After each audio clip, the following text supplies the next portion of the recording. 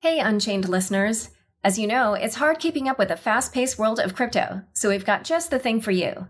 Subscribe to our free Unchained daily newsletter at unchainedcrypto.substack.com.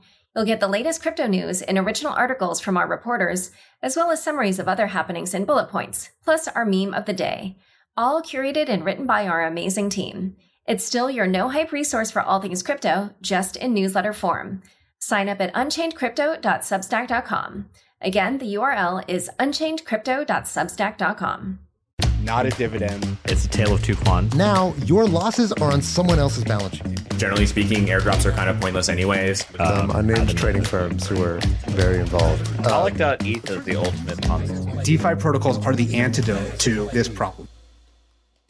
Hello, everybody. Welcome to the Chopping Block. Every couple of weeks, the four of us get together and give the industry insider's perspective on the crypto topics of the day. Today, first up, we've got Tom, the DeFi maven and master of memes. Next, we've got Robert, the crypto connoisseur and captain of Compound. Then we've got Tarun, the Giga Brain and Grand Poobah at Gauntlet. And then you've got myself, I'm Asib, the head hype man at Dragonfly. So all four of us are early stage investors in crypto, but I want to caveat that nothing we say here is investment advice, legal advice, or even life advice. Please see choppingblock.xyz for more disclosures. Okay, so holy shit, it has been an insane week. I've gotten so little sleep over the last 72 hours. So we're recording this on, I guess, this is Tuesday morning U.S. time. I'm actually in the Middle East right now, so it's Tuesday night for me. But we've just gone through one of the most intense periods of kind of both macro generally, especially for those of us who are in the U.S. and are dependent on the U.S. banking system, but also for crypto. A whole lot of craziness has happened over the weekend. So let's kind of start from the top and just recap for those of you who are asleep at the wheel or who don't really follow what's going on in crypto. The big story was the collapse of Silicon Valley Bank. So I'm not going to reiterate everything that's happened. There's been 1,000 explainers on Silicon Valley Bank, but just the very, very short version. Silicon Valley Bank is a big bank that, it's not a big bank. It's like a mid-sized bank. It's like the 16th, 15th biggest bank in the US.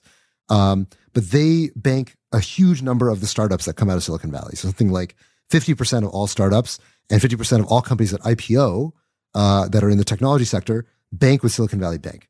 So Silicon Valley Bank ended up having a run on the bank on Thursday, such that the bank was taken over on Friday morning by FDIC.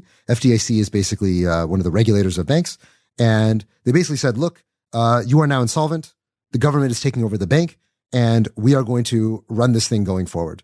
This freaked out a huge number of people who are in the technology sector who realized that they no longer had access to their money. And the assumption was going to be that by Monday morning, either one, the bank was going to be purchased, two, the bank was going to be basically wound down, or three, that there was going to be some kind of Fed backstop or FDIC backstopping the bank so that everyone's going to make their money, everyone's going to get their money back, but nobody knew what was going to happen. And at the time, there didn't seem to be, at least on Friday, Saturday, not a lot of signaling from the Fed, from Treasury, or from the president that anything was going to happen, that this wasn't going to be just another bank wind down. Now, Silicon Valley Bank is the second largest bank failure in American history. It was a massive bank with over $200 billion in deposits. And the fact that they were involved in banking so many companies made them somewhat unique, because over 90% of all of the deposits at SVB, at Silicon Valley Bank, were uninsured, meaning that FDIC, which normally insures $250,000 of all bank deposits, would basically insure almost nothing that would come out of SVB. And so if everybody at SVB was basically just like, hey, we're going to sell the bank, we'll see what we get back. The bank obviously had a lot of losses in their portfolio. Whatever we get on the bank is what you're going to get back. And so a huge number of startups, many of which are in the crypto sector, bank with SVB and basically no longer had access to their money, didn't know if they were going to make payroll, didn't know if they were going to, have their runway or their bankroll basically cut in half or even less than that. But it's not just startups. It's also big companies that happen to have a lot of money with SVB. So for one, Circle. So Circle is the company that does USDC, which is one of the largest stablecoins in circulation. USDC, it turns out, one of the 7 banks that they used was SVB. And SVB, I think they announced on Saturday that SVB held $3.3 billion of Circle deposits. And when people realized that USDC, part of the USDC reserves were held in SVB. All hell broke loose. And all of a sudden, USDC depegged dramatically. It drove all the way down to 88 cents over the weekend as people were massive panic selling, trying to get out of USDC, moving into Tether, moving into Bitcoin and Ether. And it caused a huge amount of mayhem in on-chain activity, which we'll get into shortly. So just very quickly, just to end the saga, on Monday, basically on Sunday evening, the FDIC, Treasury, and the Fed made a joint statement saying, hey, this is unacceptable. We are going to make sure that all Silicon Valley Bank depositors are made whole. They also shut down Signature Bank, which is another transactional bank in crypto, which does one of the other banks besides Silvergate that banked a lot of crypto companies. That was put into receivership on Sunday night. And but they basically said, look, we're going to provide extra liquidity backstop for all banks, make sure the banking sector in the US is going to be okay, especially for mid-size and regional banks, which were the primary place where people were worried about their deposits. But, and that caused USDC to eventually repeg and regain some confidence, but not after having it caused an enormous amount of thrash over the weekend, and also raising expectations for the Fed cutting interest rates sooner than otherwise expected. And so now the expectation for interest rates is much lower than what it was, because we've seen you raise interest rates too much, guess what? Things break. And in this case, it was Silicon Valley Bank and a lot of the mid-sized banks in the US that broke. So that's a very, very quick summary of the high level of what happened over the weekend. I want to dive into what happened with USDC. When USDC depegged, a huge amount of stuff broke. We saw a huge amount of DAI being minted, a huge amount of all the stable coins that were using USDC on the back end, such as MakerDAO and Frax, had huge issues, and they themselves depegged pretty dramatically over the weekend. What were you guys seeing in just all of the mayhem that was being caused on DeFi from USDC losing the peg and going down to 88 cents? Well, I think there's a lot less that went wild in DeFi than went wild on exchanges and globally. So in comparison, the impact on DeFi, I think, was actually quite subtle and muted compared to the impact on the rest of the world. The total amount of volume on exchanges, both centralized exchanges and decentralized exchanges trading USD coin, went through the roof. Whether that was on centralized exchanges or Curve plus Uniswap, volumes across the board were just wild, because there's never been such a volatile moment for USD coin, period, full stop. Tether historically has depegged a few cents, a couple times. But because there were so many questions about the redeemability of USD coin, whether or not on Monday people were going to be able to redeem it, two, what potential losses it was exposed to, with $3.3 billion of USD coins reserves at Silicon Valley Bank, the combination of fears about irredeemability plus, solvency, plus uncertainty around how USD coin could be redeemed, whether it would be first come, first serve, and if there was losses, the last ones out would eat it, or whether, there would be something that would be proportionate across all users. All this uncertainty led to the price of it going far below any possible losses. 88 cents, if you do the math, assumes more than the assets at Silicon Valley Bank are vaporized. It assumes, roughly $5 billion of their reserves are missing. And the reaction was just crazy. So, I saw the biggest impact of this just being, frenetic trading of USD coin. I mean, I feel bad for everybody that sold at 88 cents or, around that range. But it was driven by a very rational fear. It was, I don't know if I'm going to get anything out of this, whether I'm a US resident and I'm not going to be able to redeem it or whatever. Just, I want to get out what I can right now, right this second, and worry about the rest later. And so the exchanges were the number one, I think, focal point of the impact of this depeg event. In DeFi, you saw, as we've started to talk about, a number of systems have to react to an asset that was generally stable becoming unstable. Most of DeFi is set up on the expectation that assets are volatile, and are designed around that accordingly. But, I think the biggest impact actually comes from MakerDAO, where, roughly at this point, 2/3 of the DAI supply comes from USD coin. So everyone's been talking about how USD coin depegged. DAI depegged equally.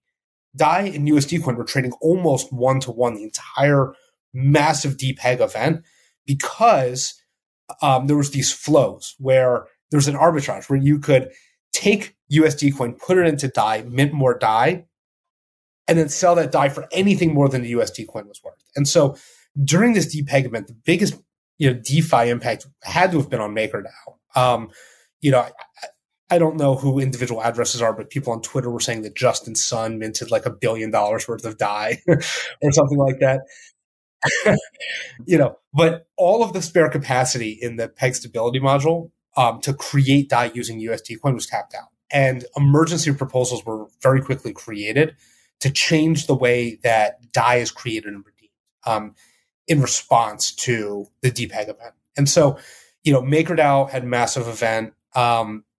Exchanges like Uniswap and Curve were completely unaffected. Platforms like Compound took proactive steps. USD coin was temporarily disabled for new users. Existing users could continue to use it, but as a preventative step, new users were no longer able to supply USD coin.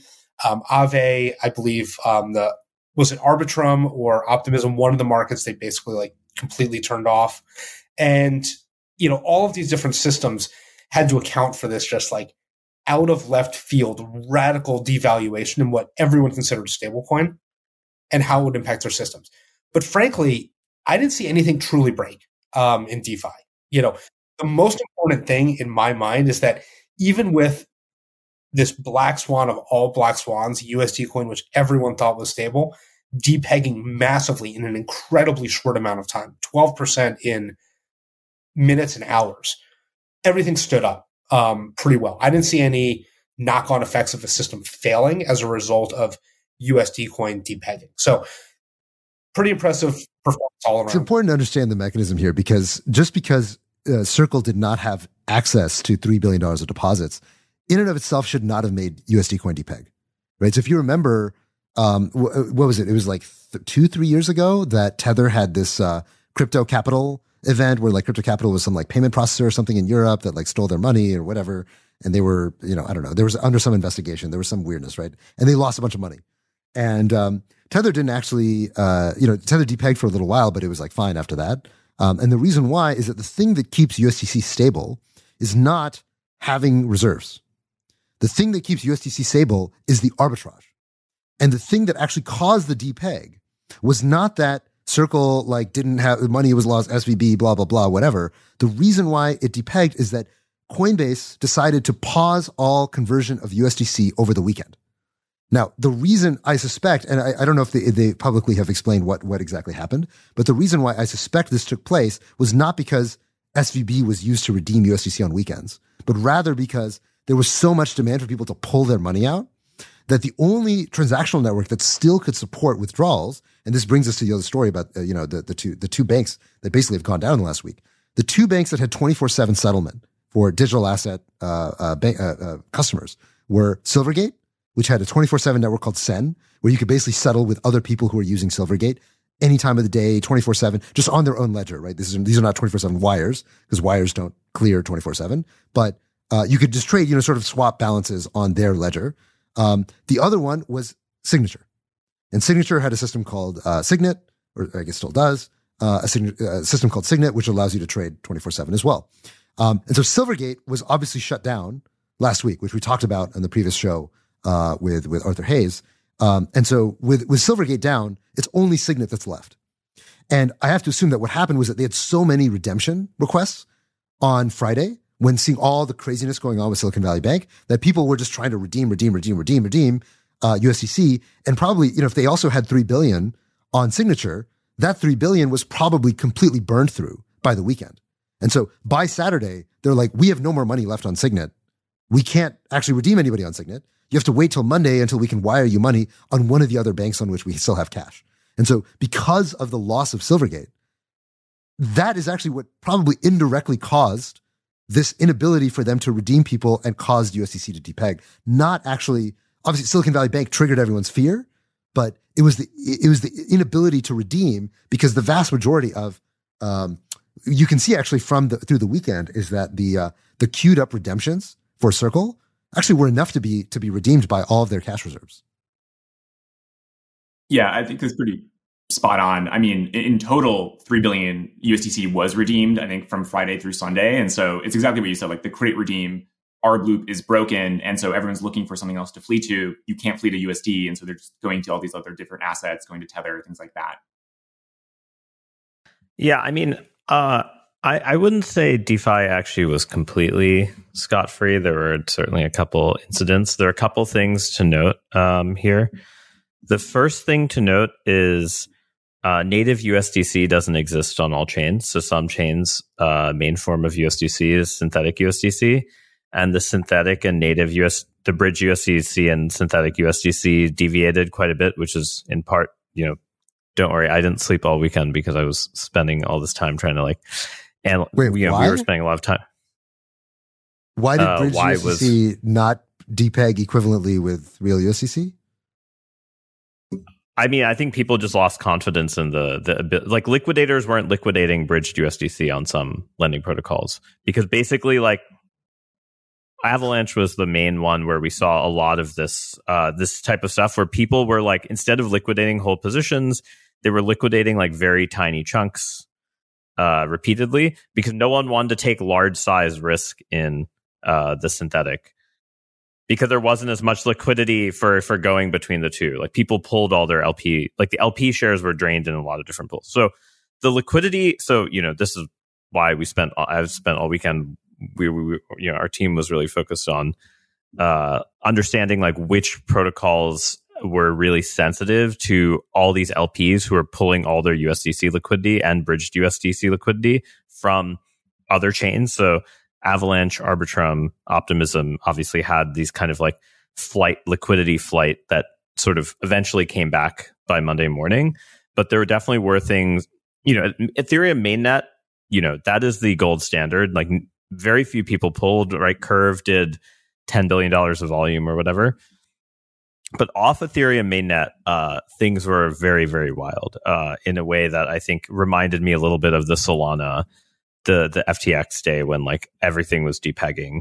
No one wanted to hold any of the synthetics. And it turned out they were right then because after FTX, it turned out that a lot of synthetics were actually supposedly custodied by FTX, the Solana wrapped BTC.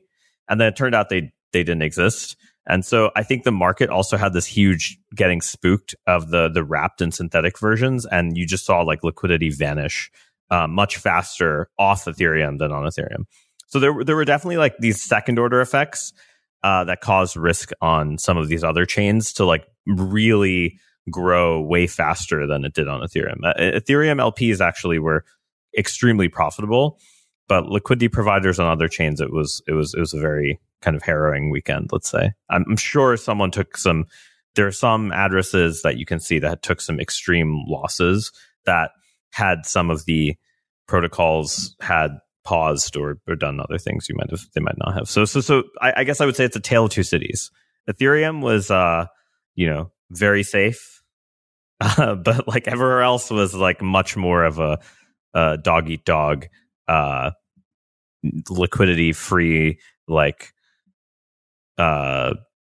pogrom. I don't know how else to describe it.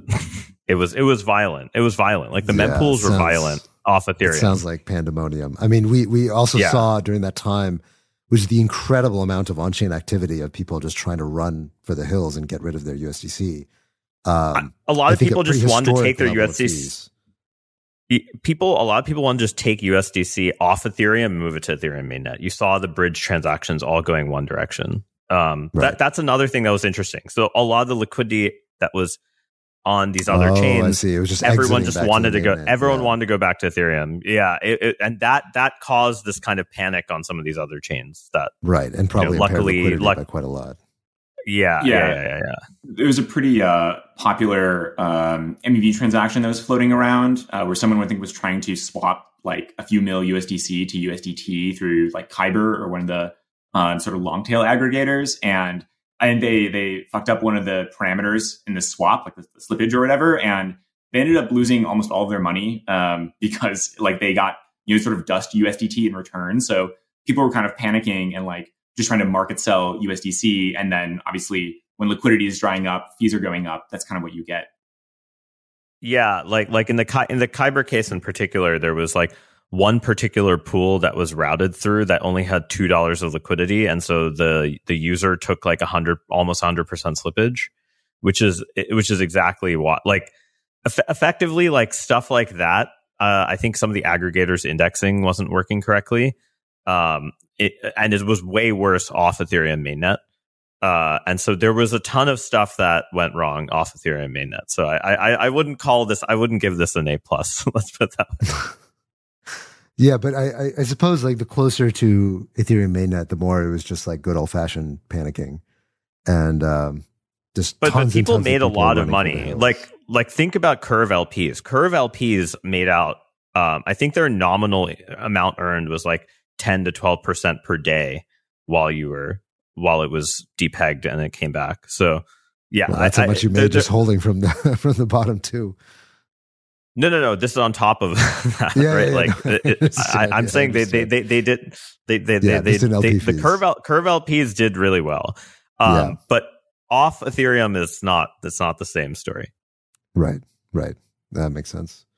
Yeah, I mean, so for us, our experience of this whole drama was especially intense because Dragonfly, we actually bank with SVB, and so on Thursday, so, zooming back from DeFi back to the normal world, on Thursday, so actually we had two banks. Our first bank was Silvergate and our second bank was SVB. And so on Monday, we were like, oh shit, Silvergate's going under. We should pull our money out. We pulled our money out successfully from Silvergate, put it all into SVB. And we're like, okay, okay, SVB is like a real, super legit bank. Like everything will be fine. And then Thursday, we start seeing this news that like, oh, SVB, there's like all these rumors about, oh, there's this phone call and the guy like kind of sound panicked and he didn't seem really great. And people are saying like, oh, pull your money out of SVB. And I'm like, oh, that's crazy. It's SVB, Silicon Valley Bank. Like what could possibly happen? And then as we see the stock starting to tank, we're like, oh shit, maybe we should take our money out. And so we start withdrawing all of our money on Thursday, trying to wire it out. And, there was actually, we didn't have any other bank set up because we'd just gotten off of Silvergate basically on Monday. So trying to get the money into another bank, like we just wasn't enough time to actually onboard anywhere. So we decided to pull all our money into Coinbase. And the idea was that we're going to pull our money into Coinbase. Coinbase uses a combination of banks like, Silvergate, JP Morgan, Cross River. And once we get our money into Coinbase, Coinbase isn't exactly a bank, but we could then convert it into USDC and then use that to continue our operations. And so we were literally getting debanked as a venture fund, and our solution was literally to use stablecoins because we had no other realistic option to get back banked and to be able to like fund ourselves. But then, although we queued up the wires on Thursday, Friday the bank was put into receivership and the wires hadn't been processed yet. So we were basically in the same position as Circle, which is that we had queued up wires before the bank was taken over, but the wires weren't processed. So the whole weekend, I got 2 hours of sleep a night. It was one of the most intense weekends of my life. I was just trying to figure out, are we going to get our money back as a fund? And so we were like, we didn't know we were going to make payroll. We didn't know if we had lost LP money. It was a really fucking intense weekend. So, I think, look, either way, it was quite likely that something was going to happen. Either one, the Fed was going to bail things out, or that there was going to be a buyer, or that, or that they were going to honor wires that took place before the bank was put into receivership, which apparently is common, although it's not guaranteed. But either way, I mean, we were just kind of staring down the barrel of a gun the whole weekend. So seeing all of that, also seeing USDC, depegging, and seeing all these things in DeFi, just like all these assets drawing down, it was one of these moments for me that I was just like, Jesus Christ, how much do we have to take to be in this industry? Yeah, that meme where it's like someone who's like, yeah, I've been trading 2 years in crypto. It hasn't aged me at all. And then it's like a picture of a really old person. I feel like that after this weekend. I do too. I have to tell you, I do too. This felt even more different to me than other market calamities in the past where, shit is going crazy, because this isn't just like people's fund money. This isn't just like someone's portfolio going up and down. Like SVB deposits and USDC, like these are funds that companies are using for operating expenses, for payroll. And so over the weekend, I just had people asking me, "Hey, what's happening with the coins?" It's like, hey, like, this is the money that I'm using to run my startup. Like, what should I do with my corporate treasury? Do you have any banking suggestions? Should I like put it all into Ether because USDC is going to zero? It was like, it felt a lot more existential than I think some of the other market events. Yeah, I mean, the interesting thing that I observed was crypto people were obviously the most vocal on the internet about this thing because, crypto people never give up a chance to be like, haha, the normal financial system sucks, right? But, which, whatever. It's just, I don't feel like anyone should, no one deserves a victory lap here. It's like everyone lost, if we're being honest. But the interesting thing I would say is like the people who in my mind were most affected, and this maybe gets to some of the observed political changes over the weekend, were definitely like biotech companies, because SVB is actually very famous for doing biotech operational capital funding. And a lot of biotech companies not only kept their money at SVB, but like the conditions for SVB to give them loans was basically like, oh, you have to keep all your corporate treasury there, then we'll give you these loans. And they were sort of like double dipped. And a lot of those people would have defaulted this Monday morning had this not happened. And that would have been much bigger than the tech stuff. I get the New York Times wants to just like be like, oh, these tech bros got like a free bailout or whatever. But there's a lot of other industries, especially I think once Elizabeth Warren realized that SVB bought Boston Private, which is like one of the biggest credit sort of local banks in the New England area that services biotech companies, for instance. She suddenly changed her tune about like, oh, like, yeah, kill this bank to like, oh, actually my constituents need to be saved as well. I thought that was one of the funnier things I saw this weekend.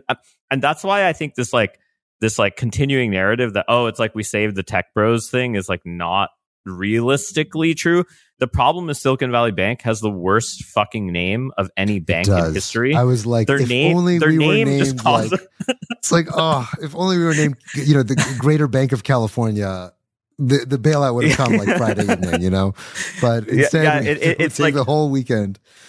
I think people underestimate how many other industries they serve, like between wineries and biotech and stuff like. And like, I just found the way people were talking about it and using it to bully pulpit their political thing a little bit wild and like just misguided, like not actually looking at like the numbers. It was finally on Saturday that Silicon Valley figured out how to message, because I feel like it was Saturday that I started seeing like all these like threads of like, I'm a founder, like a young woman. I started my first startup. I finally got funded. I've got 12 people working on this new, like, better way to do logistics. And now none of us are going to make payroll. And, these people have kids and they have this and they have that. And it's like, oh, okay. Yeah. Now you finally grounded this in stories that people give a shit about rather than, so, I mean, look, I was very nervous, but I'm a VC who gives a shit about me. Like people are not going to, you're not going to resonate with like, okay, crypto startups and tech startups have a bunch of money there and, okay, they have less money now, whatever, screw them. But yeah, also the VCs on Twitter were obscenely embarrassing. Like that was just like, that is true. The David Sachs and Calacanis thing, I feel like is like just quite shitting on our sister podcast.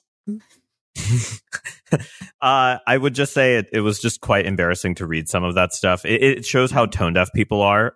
It did remind me a lot of 2008, not in the good ways. And in spite of the fact that it was like a much more reasonable crisis than what was written. So I really hope that they learn some lessons. You can tell that they're eating some humble pie right now. But we'll see how long that lasts. Yeah. Yeah. I mean, at the end of the day, like obviously at the center of this were, a lot of startups, and we chatted with a lot of folks in our portfolio who are very exposed if SVB were to go down. So it's great that things normalized. Now, the other thing is that, sort of, again, looking back over the week, so we lost Silvergate earlier in the week. Signature was taken over on Sunday. And with Signature is the interesting one because there's now a lot of rumor and innuendo going around that Signature was kind of a hatchet job. Is that actually Signature was maybe potentially fine, that Signature actually had enough liquidity to be able to meet all the redemptions that were coming in over the weekend. Signature was one of the banks that was under pressure earlier in the week in their stock price, along with First Republic and a few others. But Signature, according to Barney Frank, who's actually one of the co-authors of the Dodd-Frank Act, he was on the board of Signature. And Barney Frank said in an interview that when the Department of Financial Services came in and took over the bank, they were initially not planning to take over the bank. They initially were like, we're kind of watching, but we think that things are okay. We're going to go ahead and let you guys keep operating. And then midday, they sort of changed their mind and decided, never mind, guess what? We're taking it over. We don't trust you anymore.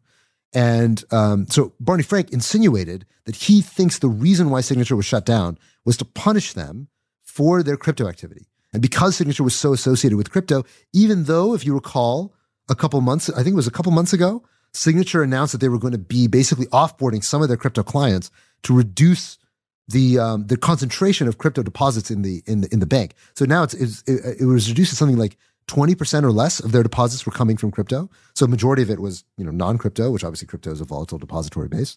And so, Barney's claim is that, hey, I think that they were coming after us because we're crypto. The New York Department of Financial Services denied this. They said, no, the reason why we took it over is that we lost confidence in leadership. And their claim, I think it seems a little bit of he said, she said thing right now. They claim that we were asking them for real-time data. They stopped providing it. We didn't have confidence that they actually had enough visibility into their own kind of withdrawal queue that was building up over the weekend. And that was why we decided to take over the bank, just because we just weren't sure that they actually were competently running it. Can we point out that it's a little bit ironic to say that a bank didn't give you real-time information about their withdrawal queue when a blockchain is literally designed to be a denial of service resistant way for you to get a queue of withdrawals? Just wanted to point that out. Every single DeFi protocol. There's an irony to that statement, from the DFS. Every single DeFi protocol, you have radical transparency in, and any observer could look in real time to see the health and the state. That is right. Well, apparently that was not true at Signature. According to the Department of Financial Services, we'll see what plays out, because almost certainly there are going to be lawsuits over this one, because Signature had pretty positive equity on Friday when markets closed. And I think if it is true that Signature was fine and they were put into receivership anyway, illegitimately, obviously, now people are going to get and also I should say that the in the joint statement by Fed, FDIC, and Treasury, they also said that Signature depositors are going to be made whole, implying that Signature was also a failed bank. If in fact Signature was fine and they would be able to continue operating as a going concern, there's probably going to be lawsuits and all hell to raise about this. But now I think that the seeds of the conspiracy have been sown. I think crypto is now convinced that the banking regulators are coming after crypto banks. Do you guys think this is right? Do you think that this is overblown? What's your read on the Signature situation? Here's my view in a non-conspiratorial sense. The three banks closest to crypto are no longer in existence, and no other banks, regardless of the health of their balance sheet or systems, have gone under. And I think the root cause of all of these banks going under was they all bought bonds at the wrong time. All of them really had mark-to-market losses, which they didn't have to account for. And I think most likely every single bank is in one way or another in the same position, where interest rates were low, they loaded up the asset side of their balance sheet with long bonds, and they bathed in them and took a horrible loss. It's just that these crypto banks are the ones that were forced to account for those assets through the withdrawal possibility. Most other banks are probably equally as insolvent or suffering from negative equity. They're just not forced to account for it. And, I think, from a non-conspiratorial sense, I think it was easy for regulators to just say hey, you banks are going to have to be placed in receivership because you're insolvent, whereas they could do that with any bank today for the most part. They could do that, maybe not with JP Morgan, but they could with probably any other regional bank or any other mid-sized bank in America. It's just that they chose, especially in the case of Signature Bank, to target institutions that they felt like targeting. And I will say, to be fair, we did talk about this on last week's episode about the idea that the accounting standards for not even just the bonds that they bought, but also the agency mortgage-backed securities and stuff, how those get marked is like a dark art, and somehow like the regulatory bodies have never just been like, hey, you just have to say what the price would be if you had to sell it right now. And we've never been able to agree on that since 2008 because the US government doesn't want people dumping its bonds. And I think like we're just like in this very weird limbo where like regulators never want to force mark to market, which is never going to incentivize banks to actually do it, except banks that have heavy transaction volume flow, e.g. blanks that service speculative trading, which will always have this one thing actually that influence. One thing that Arthur claimed on the last show, which was actually incorrect, which as we all learned this over the weekend that Arthur claimed. He claimed, but by the way, he was mostly right about almost everything he said. But there's one thing he got wrong, which is he said that banks hide their mark-to-market losses in their hold-to-maturity portfolios, right? So when they buy bonds and they basically say, I'm going to hold this until, if it's a 10-year bond, I'm going to hold it for all 10 years. That, they basically do these, his claim is that they do these tricks to like hide it on their books. Banks actually report all of this stuff. Like if you go read the 10K for, or the 10K, what is it called? Whatever I don't know what the fucking form is called. Whatever these things are called, these quarterly disclosures from banks, they actually list all of the mark-to-market unrealized losses from their hold-to-maturity portfolio. Now, they don't list it in the overall equity of the bank, right? Because they haven't realized the loss. And so that's their earnings don't reflect it. Their earnings don't reflect it, right? Their earnings don't reflect it. But it is basically like, you add two numbers together and you have the mark-to-market losses, right? It's all reported there. So it's not a secret. But I will say the following, which is that ETF rebalancing rules and portfolio rules usually just are like, hey, I have a dividend. This is how much I'm going to rebalance. They're not like, hey, we're going to actually look at the unrealized earnings and construct our portfolio of like the KBW ETF or KBW index from that. And so there's actually this weird thing where people are forced buying without ever accounting for these losses. And that forced buying comes from the passive investment vehicles that just have to buy these stocks. So there's also this like very weird, it's a very tangled web where like the accounting is there, but it's not really like realized in some sense, like the financial instruments don't ever price it in.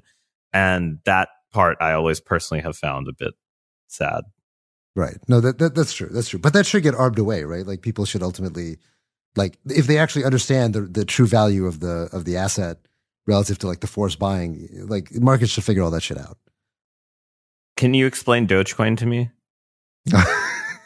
That's going to be the next show is going to be, I explain Dogecoin to Tarun while we're both on huge amounts of acid.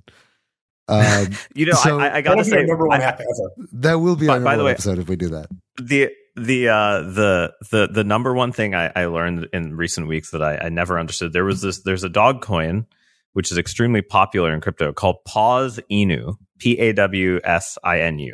And I always was just like, okay, like there's a million of these Inu coins. Every time there's a hack, like for instance, like the Euler hacks we'll talk about, literally 30 seconds later, there was an Euler hack Inu coin made. I don't understand exactly why the Shiba Inu thing, but Pawsinu is very special because it's Uniswap backwards, which I only realized, which is like, and that's actually why its market cap's so high. Yeah. That's why the market cap is so high, is because it's an anagram of Uniswap. That's why the market cap's so high.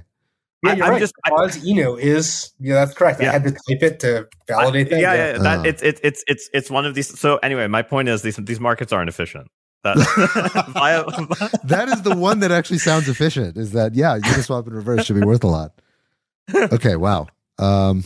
Okay, I don't know how to transition from that, but I think we talked about the Euler hack Inu. Should we talk about the Euler hack? Okay. Well, the one thing that before we end this saga of crypto banking, I mean, it's definitely, the story is not over. With the death of Signature and the death of Silvergate, it's very clear, regardless of whether you believe the story, that there's this sort of Operation Choke Point 2.0 thing happening. It is true that crypto has gotten significantly debanked over this week. We should see, especially with the death of Signature and Signet, transactional banking in crypto, basically meaning like this 24/7 settlement stuff, has taken a huge hit. We no longer have a 24/7 settlement system for crypto. I would guess that probably something will pop up fairly soon that will step in to try to replace them. Well, Cross River. But for now, So Crossover is that's right. So Crossover is the one that seems to be that Circle is going to start using as their transactional system, I think. Coinbase also uses them. There's also JP Morgan, BNY Mellon that also bank Coinbase and Circle respectively. But a lot of banks may respond to this by saying like, wow, the bank graveyard is full of people who touch crypto. Maybe I should be more careful about touching this stuff. And so my guess would be that startups are going to have a much tougher time getting banked by a lot of the big players after what we've seen over the last week. There are a few banks that are crypto friendly, like Ceres, like Mercury, these sort of neobanks that are much smaller and more nimble. But a lot of, and there's also, BCB Group and, a number of other players in Europe that are quite crypto friendly. But I think the banking story is going to be, we're going to feel the reverberations of that for a while, especially when it comes to crypto companies, being able to on-ramp and off-ramp effectively. What's your guys' view on this? So I have a claim that, in the same way that stable coins are a little bit like Eurodollars, even though obviously because their accounts are held at these banks, they are held locally, but they are a little bit like Eurodollars in that their dollars sort of held on chain, if we view on chain as like the foreign bank that people are trading. I've never understood one thing, which is like, when will it actually make sense for foreign banks to be custodying the dollars that back stablecoins? Like Tether does that, right? But we have no clue where they are. But imagine like a version of Circle where Circle opens Eurodollar accounts at, Credit Suisse or something. Oh, maybe I should pick someone more solvent, at GCB or something like that. And they store the dollars there. You wire to Europe. I mean, obviously still connect to Swift, and they just charge you a higher create redeem fee because, like, obviously the costs for the European bank are higher. I'm surprised we haven't seen that. Like somehow we focused on making euro stable coins, but why not just make the US dollar stable coin custodied outside the US? It might actually just like avoid some of these issues. I don't know how much it would solve these issues. I mean, if anything, I think right now for USDC in particular, I think the reason why they are why it makes sense for them to use US commercial banks is because so much of the role of USDC was to basically be as different as possible from Tether. Like if you were just using kind of Eurodollar banks, like it's kind of like, okay, well, is this really that much better than Tether? Like how would I know? Whereas the fact that they use BNY Mellon and all these like very kind of stalwart banks is part of what makes them, one, more trustworthy, and that's kind of their branding, is that like we're the more trustworthy stablecoin. But then also second, to the extent that they want to be the beneficiary of domestic stablecoin regulation, it's by being above board and being very squarely within the U.S. regulatory purview. I think that's pretty essential to their strategy, and it seems wise to me, at least for now. I'm just saying someone else could do it. Like Paxos now actually has very good reason to go do this because they just lost. I mean, there's still quite a bit of BOSD, but my point is the growth story might not be there, right? Someone will do the Eurodollar stablecoin. I just don't know who it's going to be. I mean, it's Tether, right? Tether is already, they're crushing it. Tether is doing it. I think like all of the new regulation, I think like the EU today released like the smart contract regulation that was like all smart contract developers have to include pauses in their transactions. What? Stuff like that. To both of your points, actually, it's like in these kind of times, there's obviously like a flight to safety and flight to quality. And, normally it would be a flight to USDC and then it would be like a flight to USD. In reality, like Tether was actually trading above $1, doing a lot of this. People are trying to get out of USDC. And so there's clearly the demand for this like offshore dollar stablecoin-ish thing. Maybe it could be a little bit more polished, but like, I would argue that's probably like the most sort of senior safe thing in the market based on sort of how the market's pricing it. Yeah, that makes sense. Okay, well, we'll see what happens. I mean, the sort of the last element of the story was that after we saw the bailout and an enormous amount of instability take place on Monday, a bunch of runs on regional banks, a lot of worry about smaller banks having massive deposit flight to the large banks. You saw basically the kind of the embers of a banking crisis taking place in the U.S. A lot of fear about, is this going to spread like wildfire to all the regional banks? And now the expectations for interest rates is that they're basically going to turn a corner before the end of the year. And interest rates are I think right now the curve is pricing they don't even hit 5% before rates start getting cut. So we're now looking at rate cuts before the end of the year, if the market is right. And if that, the other thing that you saw is you saw equity markets rally and you saw crypto absolutely rip. So Bitcoin was up like something like 18% in a single day, which is one of the best days we've had in quite a while. And crypto is still up today. Bitcoin is up at 26K at the time of us recording the show. And I think a lot of this is just in response to interest rates. Interest rates, I think, is what's driving most of it for crypto. Crypto massively outperformed the S&P or the NASDAQ. And actually now it's funny because I was just talking to some investors here in the Middle East. And, a lot of them are like, since FTX, things are really bad. And I don't know if like this is investable anymore.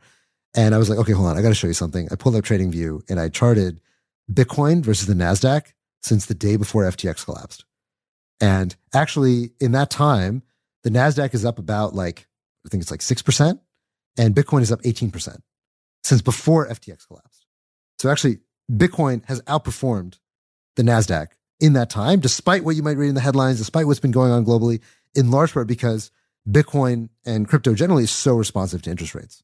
And I think the change in expectation of interest rates, despite the fact that interest rates are higher now than they were at the time of FTX, crypto is just done, just rallied massively over the last 48 hours. So anyway, we don't have that much time left, so I want to make sure that we cover the story about Euler Finance. So Euler Finance, by the way, not Euler, it's pronounced Euler, but it's spelled like Euler. So if you hear me say Euler, just imagine it's spelled Euler in your head. So Euler Finance is it's basically like a on-chain lending protocol. It's got some fancy tips and tricks and cool stuff it does that's a little bit different and kind of more nouveau than Compound and Aave. So Euler was hacked over the weekend. And let me see if I can explain this hack because I sort of read it very, very briefly. Tarun, please correct me if I'm wrong. But basically, the way that this hack worked was that somebody, basically they borrowed a bunch of a certain asset using a flash loan. And after borrowing a bunch of that asset, they then, there's a function in the contract that allows you to donate the asset, like donate an asset to the contract for some reason, like basically just say like, hey, I just want to give you this because I love you and you're great. And so they donated a bunch of the asset. And for whatever reason, this donate function did not check that this would not put you underwater and basically in default on your loan. And so they basically did this, forced themselves to become in default on the loan. And Euler does this fancy thing where if somebody is like really, really deeply in default, it gives a really big incentive for you to liquidate them. Because the idea is that if somebody's a little bit in default, you only need a little incentive to liquidate them. So a lot of protocols, like the old school way to do this was that you just have a fixed percentage. So, if you get liquidated, it's like 5% flat. Doesn't matter. If you're like 1 iota in default, 5%, screw you. That's too bad. You got liquidated. Whereas Euler does this like kind of floating thing. The more in default you are, the bigger the reward is. And so they put their own account into massive amounts of default using this bug in the donation function. And then they took another account and liquidated themselves, got this massive reward and made money from the protocol. Is that a fair understanding of how this exploit worked, Tarun? Yep. Okay. That's a good description. Yeah. So they the donation thing. My understanding is it's sort of like a dust collection feature. Like there are a lot of on Maker, there are a lot of CDPs that are technically underwater that nobody is liquidating, and it just sort of accrue, and this sort of lets you sweep all that, basically into the protocol. I see. Okay, that's why that's there. So there was $183 million stolen, which is a big hack, but I mean, I don't know. We're also PTSD'd at this point that it's hard for anything to register. This donation thing was also something that showed up in Aave when like Sushi and X Sushi diverged, and so like there's sort of there's actually no way of sort of preventing it, for some annoying technical reasons. So they just happen to have an explicit function, but you could have just sent the money to the wallet that the pool is in. So it's not the function makes it sound like, oh, it was like a built-in feature that made it do this, but there's a way to do it without explicitly calling it. So just wanted to point that out. But I think like one of the issues, and I think while obviously most of the panic and fear and pandemonium of the last few days was people talking about SVB, The second pandemonium, I guess you saw on Twitter, was a lot of people like flash loans are the devil and bad, and there's sort of this trade-off, like can we just ban them? And I think crypto is this type of thing that's a one-way function, like a hash function. Like once you've unlocked something existing and people find productive uses for it, even if there's bad uses, people are not going to stop using it, right? Like the code exists. People know how to use it. I mean, people have been trying to ban, flash loans, just sort of making these like moral arguments against them, basically since they were invented. And obviously the market is the market, that people want them. They're extremely useful in many different scenarios just for making things more efficient. But some protocols do try to basically ban flash loans by preventing smart contracts from using the protocol, right? You have to have an EOA to open a position or to trade or whatever. But with the rise of account abstraction and 4337, more and more people are going to be using a smart contract wallet. And so I bet those are going to have to get rolled back. And like the protocols that thought they were safe from flash loans are now going to be exposed and going to have to figure out some way to harden their protocols going forward. Yeah, so I'm right now. This reminds me a lot of people who talk about like when their market crashes, talk about banning short selling, right? It's kind of the same like sort of the same instinct that like, oh, if we just like stop this one thing that happens sometimes when bad things happen, that the bad things will stop happening. And ultimately, even if you ban flash loans, there are people who have enough money to go do this attack. There aren't a ton, but one way or another, you'll find a way. If you have an exploit, you'll find a way to actually exploit it. And so it's funny because right now I'm in the Middle East and I haven't spent much time here before, and it's a weird place to be learning about all this stuff because the Middle East has its own version of crypto and its own version of all these different concepts that are kind of filtered through Sharia law in a lot of these places. And I was learning about this, about like Sharia compliant DeFi, Sharia compliant, like, so it turns out like one of the rules in Sharia that I'm coming to understand is that interest is not allowed. You can't pay interest on anything. Right. And so if you want to do, now, of course, like that doesn't mean there's no finance in Islamic countries. There obviously is, but they find ways to sort of mutate or like kind of grab this thing, put it over here and do something, you call it some other name, which I'm like, oh, that's like what DeFi does. Like that's like you like tokenize this one part of it and you give it a new name. And then it's like, oh, it's DeFi innovation.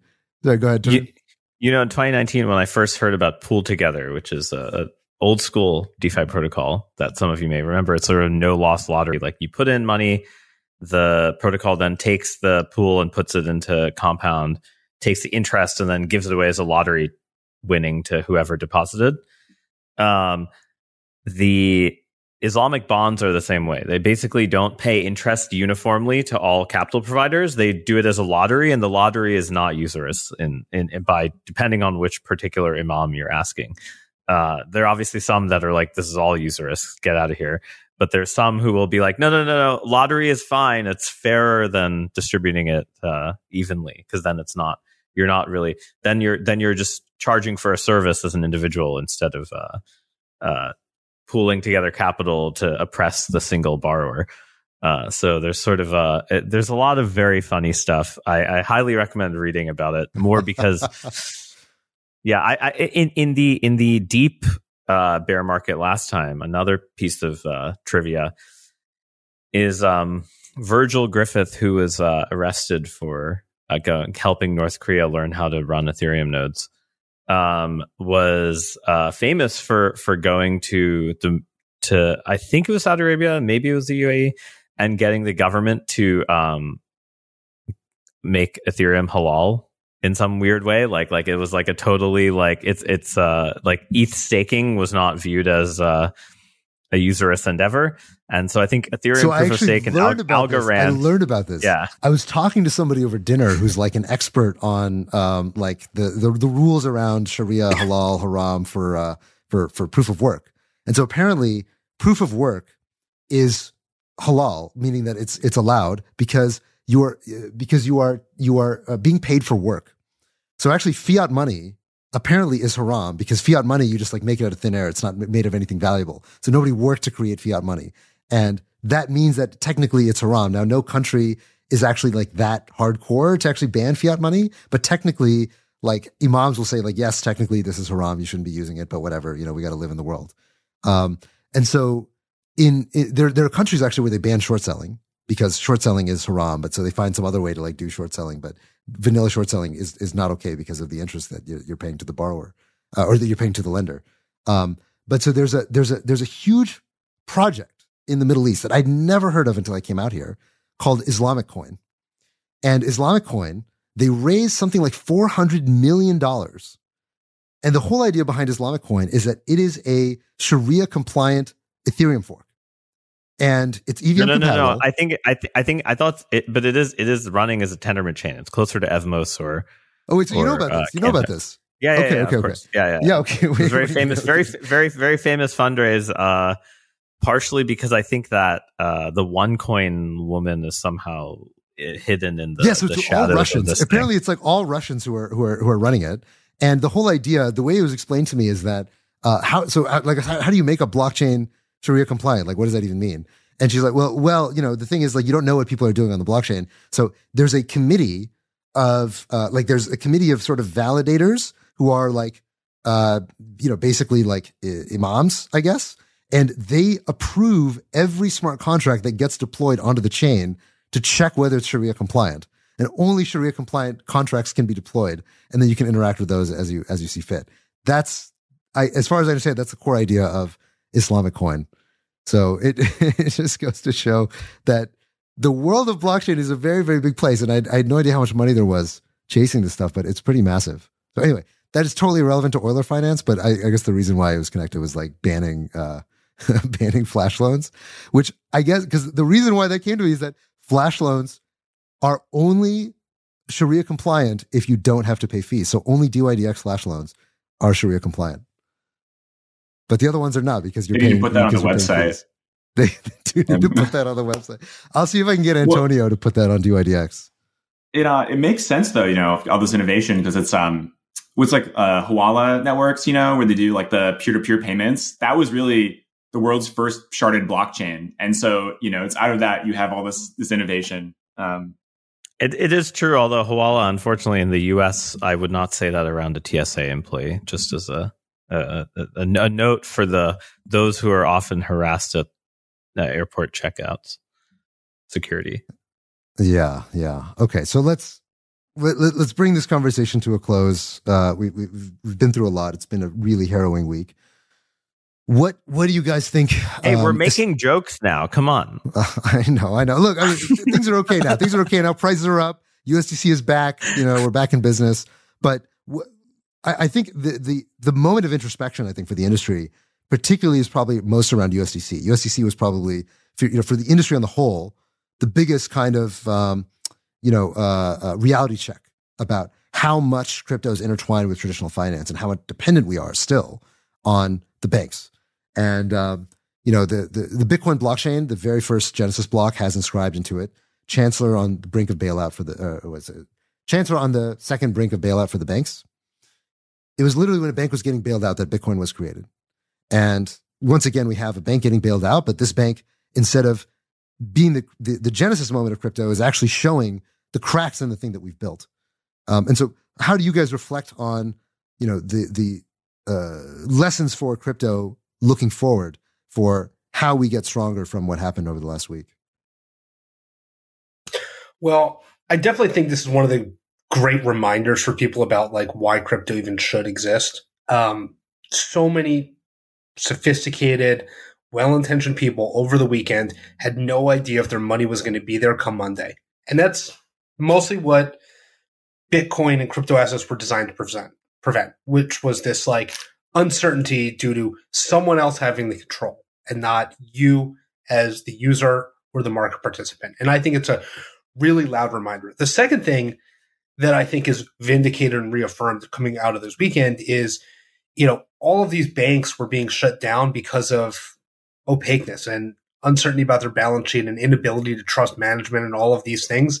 And we were sort of joking earlier in the show when we said like, oh, but DeFi fixes this, but it does, right? A DeFi protocol would have been able to present to regulators the radical transparency of knowing exactly what the, health of the market was or the withdrawal queue or whatever it is, right?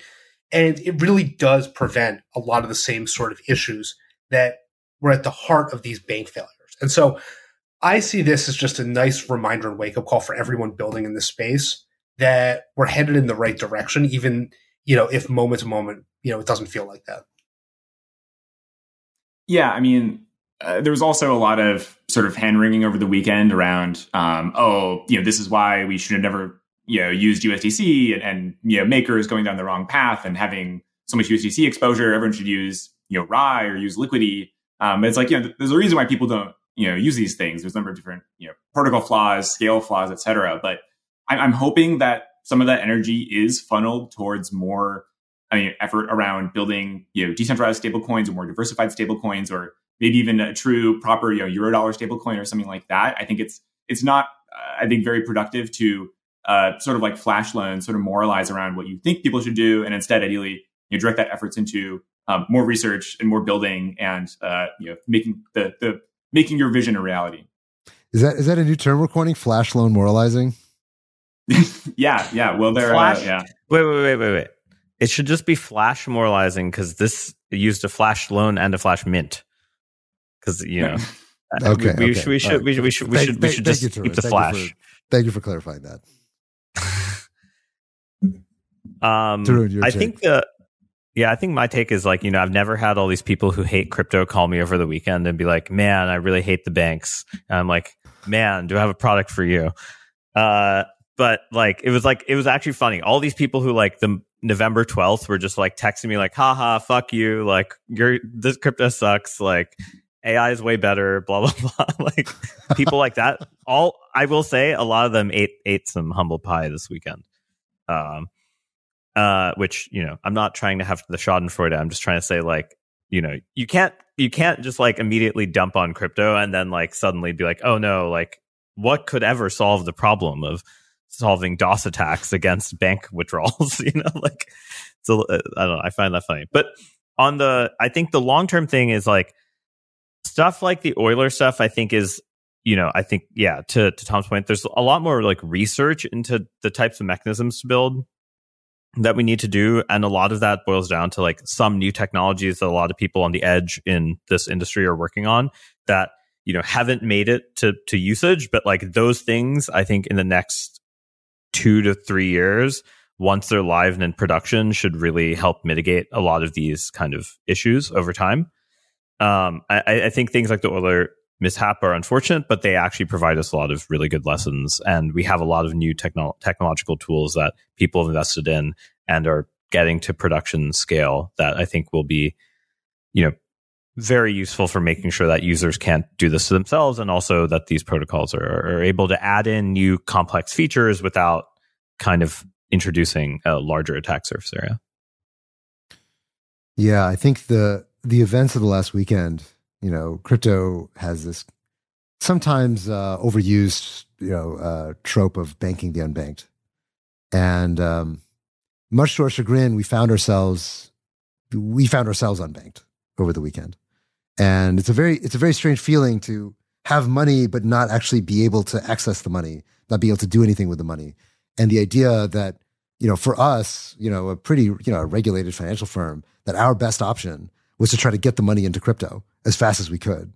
I think is telling of like where we're at right now with respect to the evolution of both, the traditional financial system and of cryptocurrencies. The reality is right now, the two systems need each other.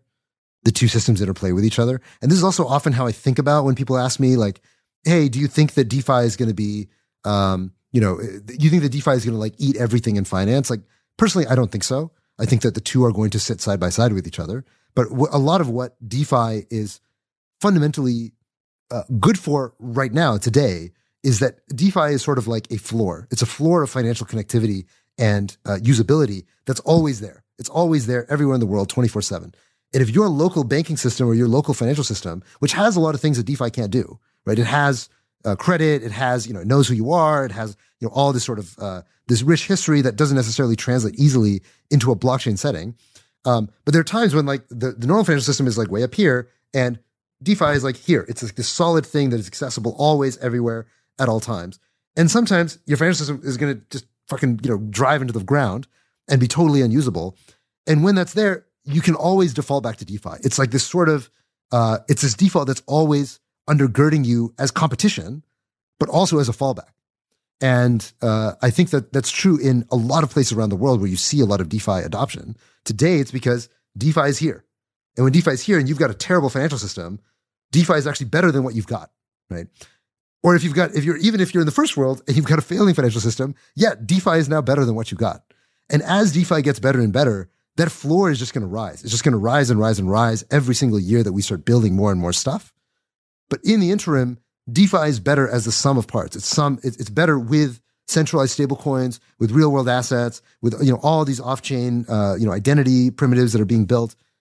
It's going to get richer. It's going to get more robust over time, but we're not there yet. And I think things like Euler Finance show us that there's going to be failures along the way, and there's going to be learning moments.